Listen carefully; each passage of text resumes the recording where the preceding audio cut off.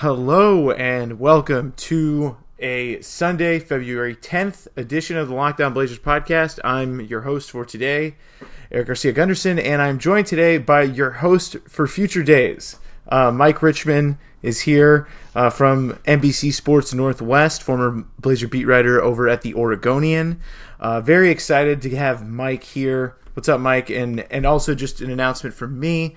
I'm not going to be hosting this podcast anymore. I'm just, it doesn't really work with a lot of my schedule, especially a lot of this LeBron Wire stuff. And, I'm going to miss the podcast, but I'm still going to be watching the Blazers and talking about them. So that's not changing. I'm just not going to be doing it here anymore. So Mike Richman, the new host of Locked On Blazers, welcome to the show.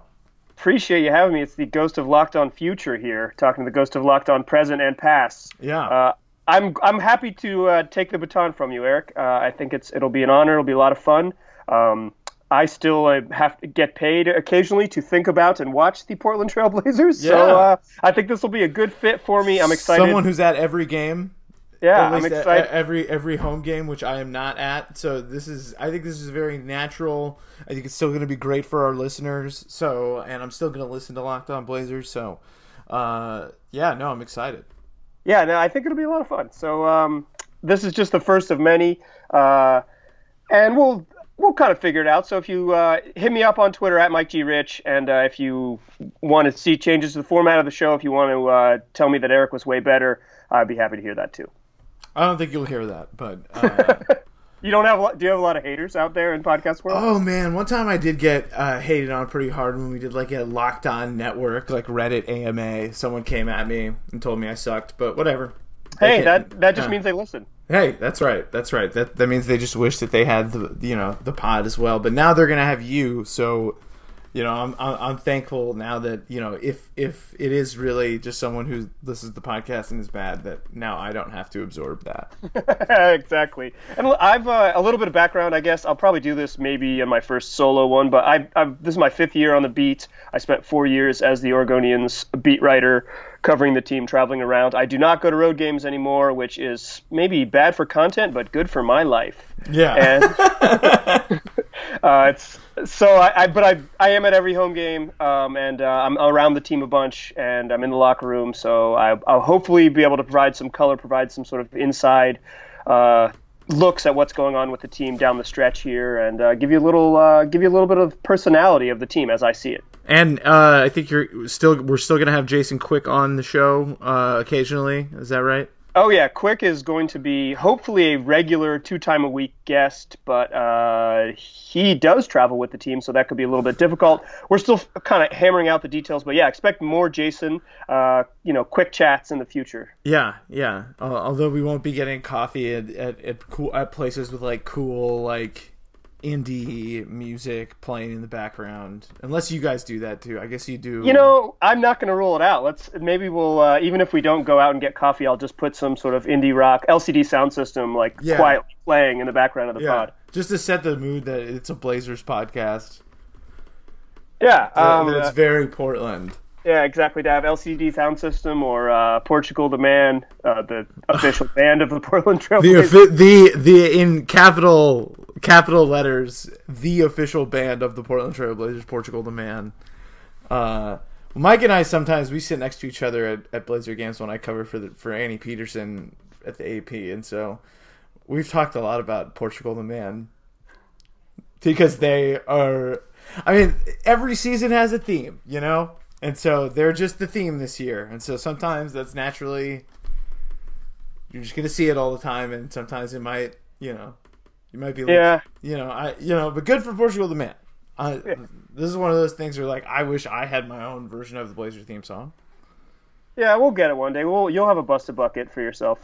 Oh yeah. Me and Dame are going to do one. Dame Dalla. Do a hip hop. Well, Dame Dalla was not getting the Dame Collas.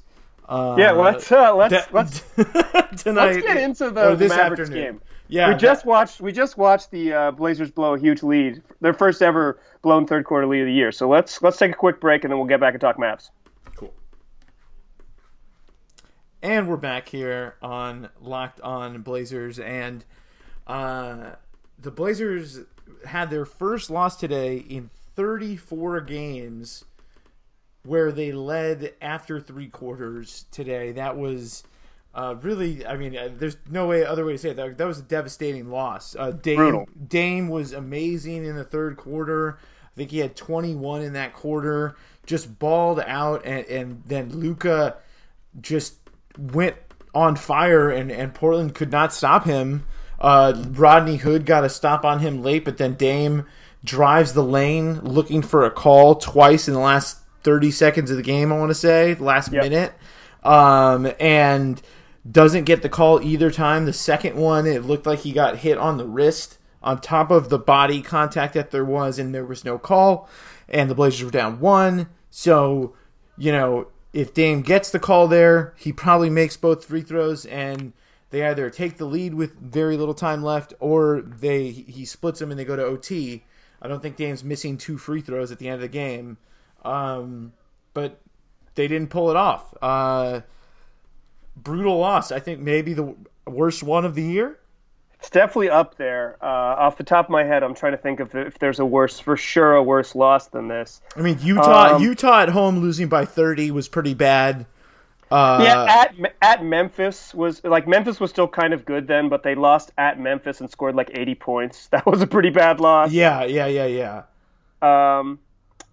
Though, I mean, this is definitely one of, I think even just like looking at the rest of the schedule, this will likely be one of their 5 worst losses of the year, if not their worst loss of the year, considering what was at stake here. This was just, listen, this is, what are you going to do? Like, up big, and Luka Doncic scores 13 points in the fourth quarter, and the Blazers score 9. This was a super meltdown. Dame didn't check back into the 6-minute mark. If we're coming at Terry Stotts, which I think is the thing that you do after losses, is come for the coach, come for the guy in the suit. Mm-hmm. I think getting him a little earlier would have been useful, but second or first night of a back-to-back, you want to think you can hold a double-digit lead, but oof. Also, it's hard to blame him because this has just kind of been Stotts' tendency over the past couple of years, is going with Harkless down the stretch in close games. But I thought maybe, given how good he has looked lately, maybe you go Rodney Hood over Harkless in that situation. I mean, I think they were just trying to find anyone to stop Luka, and Harkless maybe got 2 stops, but he also gave up a crucial and one that kind of swung the game. It was also really it's tough.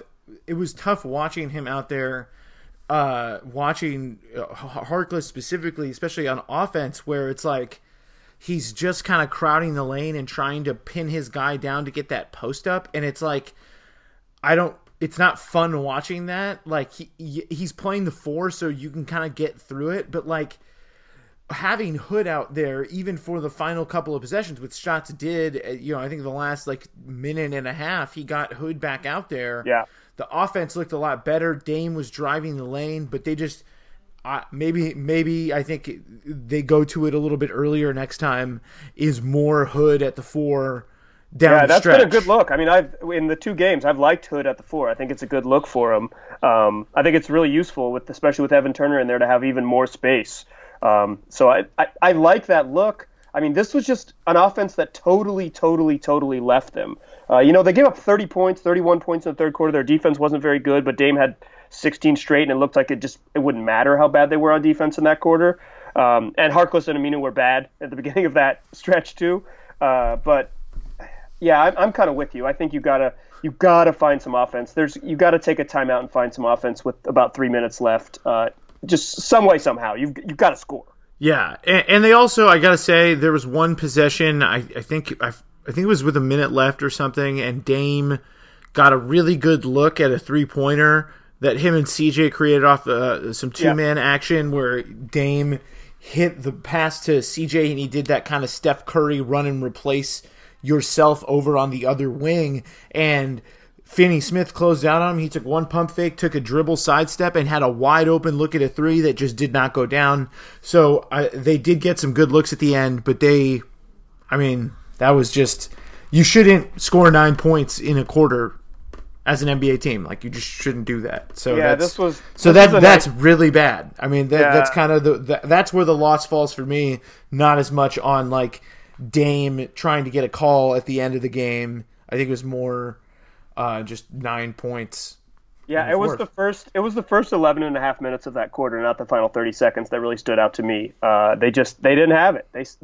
The bench that had been so good in the first half sucked. They sucked. It was like that group was bad. What are you going to do? Mm-hmm. And then the starters came back with about 6 minutes left, and they couldn't do it either. So it was a nightmare in every scenario. And the good news or the bad news for the Blazers is they're probably already on a plane right now, and they're flying 35 minutes to Oklahoma City, where they're playing an even better team tomorrow. Yeah. Well, I mean, I think, yes, it sucks because they don't but at the same time, I think a lot with these guys, being in the shape that they're in, they're also just really excited probably to have something right immediately after Totally. they had that brutal showing. I think we've seen this happen before all the time. It's like you can bounce back and win the next game because you can kind of wash yourself of it after, and you can look ahead when you have a better team, and that's also the thing that sucks for the Blazers is when they're playing for the season series in Oklahoma City tomorrow. So yes, that's a much bigger game, but this is the type of game that they've usually won, and that's what makes this one tough for Portland. Is that this is the game that they usually win. It's a can that they usually crush, and they didn't do that. Oh yeah, let's take another break and then we'll get back and talk about that OKC game because that's gonna be a fun one. Yeah. And we're back. Yeah. Okay. So like we were just talking about, Blazers on a plane flying 35 minutes. It's probably even less on their plane. It's probably 22-minute flight. Dallas to OKC. It's a short drive. I-35. And they're going to play a Oklahoma City team coming off a really, really nice win over Houston. No Jeremy Grant in that game. I don't know if that changes much in your opinion, but for me, he's a pretty big part of what they do. But it's going to be a battle of the stars. The Blazers have struggled slowing the stars. They've struggled slowing Paul George. They've maybe made Russell Westbrook kind of inefficient some nights, but he's killed him too. And as he told Damian Lillard, I've been busting that ass for years. Okay, well, I don't really think that that's true, but because Dame has also busted Westbrook's ass many times over the years, and there's a lot of ones to point to, like when Dame brought in the you know what time it is. He did that in Oklahoma City, hitting a three over. I was there, sitting front row, and he came back down 10 with 90 seconds left. Yeah, because Russell got a tech and. Pardon the language, but pee down his own leg. I mean, it was an absolute meltdown. I don't think this is a hot take anymore that he's better. Didn't Russell have like 56 in a loss against the Blazers too? That sounds right. It's like he was busting that ass, but like in the words of Mike Malone, he had to take an L home when he left. There you go. That's the lesson. But tomorrow, I think is going to be also the big matchup. Is always I like that matchup, Nurk and Steven Adams. I think it's a good matchup for Nurk. Yeah. Nurk is good against guys. He wasn't very good today. I gotta say that he wasn't. He had a couple of tip-ins here and there, but he wasn't dominating the inside. And I thought that was, I think, attributed a lot to Doncic, like just how tough he is. Yeah. But I like the matchup with him and Adams because they kind of do the same things, and it's not as troublesome as Jokic or something. Totally. Adams isn't going to eat his lunch on the other end. He's just going to be battling and kind of keeping Nurk engaged by being such like a aggressive rebounder. I think it usually helps Nurk to have guys who play hard and against him. He sometimes doesn't beat up on the Maxi Klebers. He needs the Joel Embiids to kind of get him going. Mm-hmm. Yeah, the fouling out by Nurk with like 3 minutes to go. Also, that was he was a foul machine. Yeah, he was a full-on Zach Collins today. He took a page out of my man Zach's book and decided to commit 1 million bad fouls as fast as possible. And then, at least, but he didn't do the Zach Collins where he got like really steaming mad about it, and like it's like his just boiling over his temper. But yeah, man, that was this is an important game because I think, or this Dallas loss really sucks for them because now they have Oklahoma City and the Warriors to finish out their pre-All-Star schedule, and then they're like on the road for 17 days after All-Star break. Yeah, so they're like, this was obviously they had a tough schedule ahead, so that makes it even harder that they lost this one. And this is big, like you were alluding to. OKC's up 2-0 in the series, and they have 2 left. So if the Blazers lose this one, the tiebreaker is gone. The first one in Portland was close. I think they lost by 2. Second one in OKC, Blazers just could not stop Paul George down the stretch. Nobody can stop Paul George, though. MVP candidate. Yeah, maybe even MVP winner, depending on where OKC finishes. Yeah. If they end up second in the West, I can see Paul George winning MVP. I could see it too. I mean, he's an all-star starter, and that's not something that people expected. So yeah, no, big game coming up tomorrow. They get a chance to kind of wipe themselves of it and try and get a nice win before they get back home to play Golden State before that big road trip. But yeah, man. Well, Mike, I don't know. I think I should hand it over to you. I'll take the baton. Yeah, take the baton. It was fun. It was a fun 3.5, I think 2.5 years doing this podcast. Maybe 3 years. I can't really. Call it 3. Let's call it 3. 3 years doing this podcast. It was fun. It was a good time, but I think it's time for me to move on, and I'm excited for Mike to take this over and really take it to a new level. I'm stoked to see what happens with the pod, and well, hopefully follow me on Twitter at Eric_Gunderson. That's where you know to find me, and that's that. So thanks, Mike, and thanks everyone for listening over the years. Indeed. Tune in again soon. We'll be back early next week with more pods.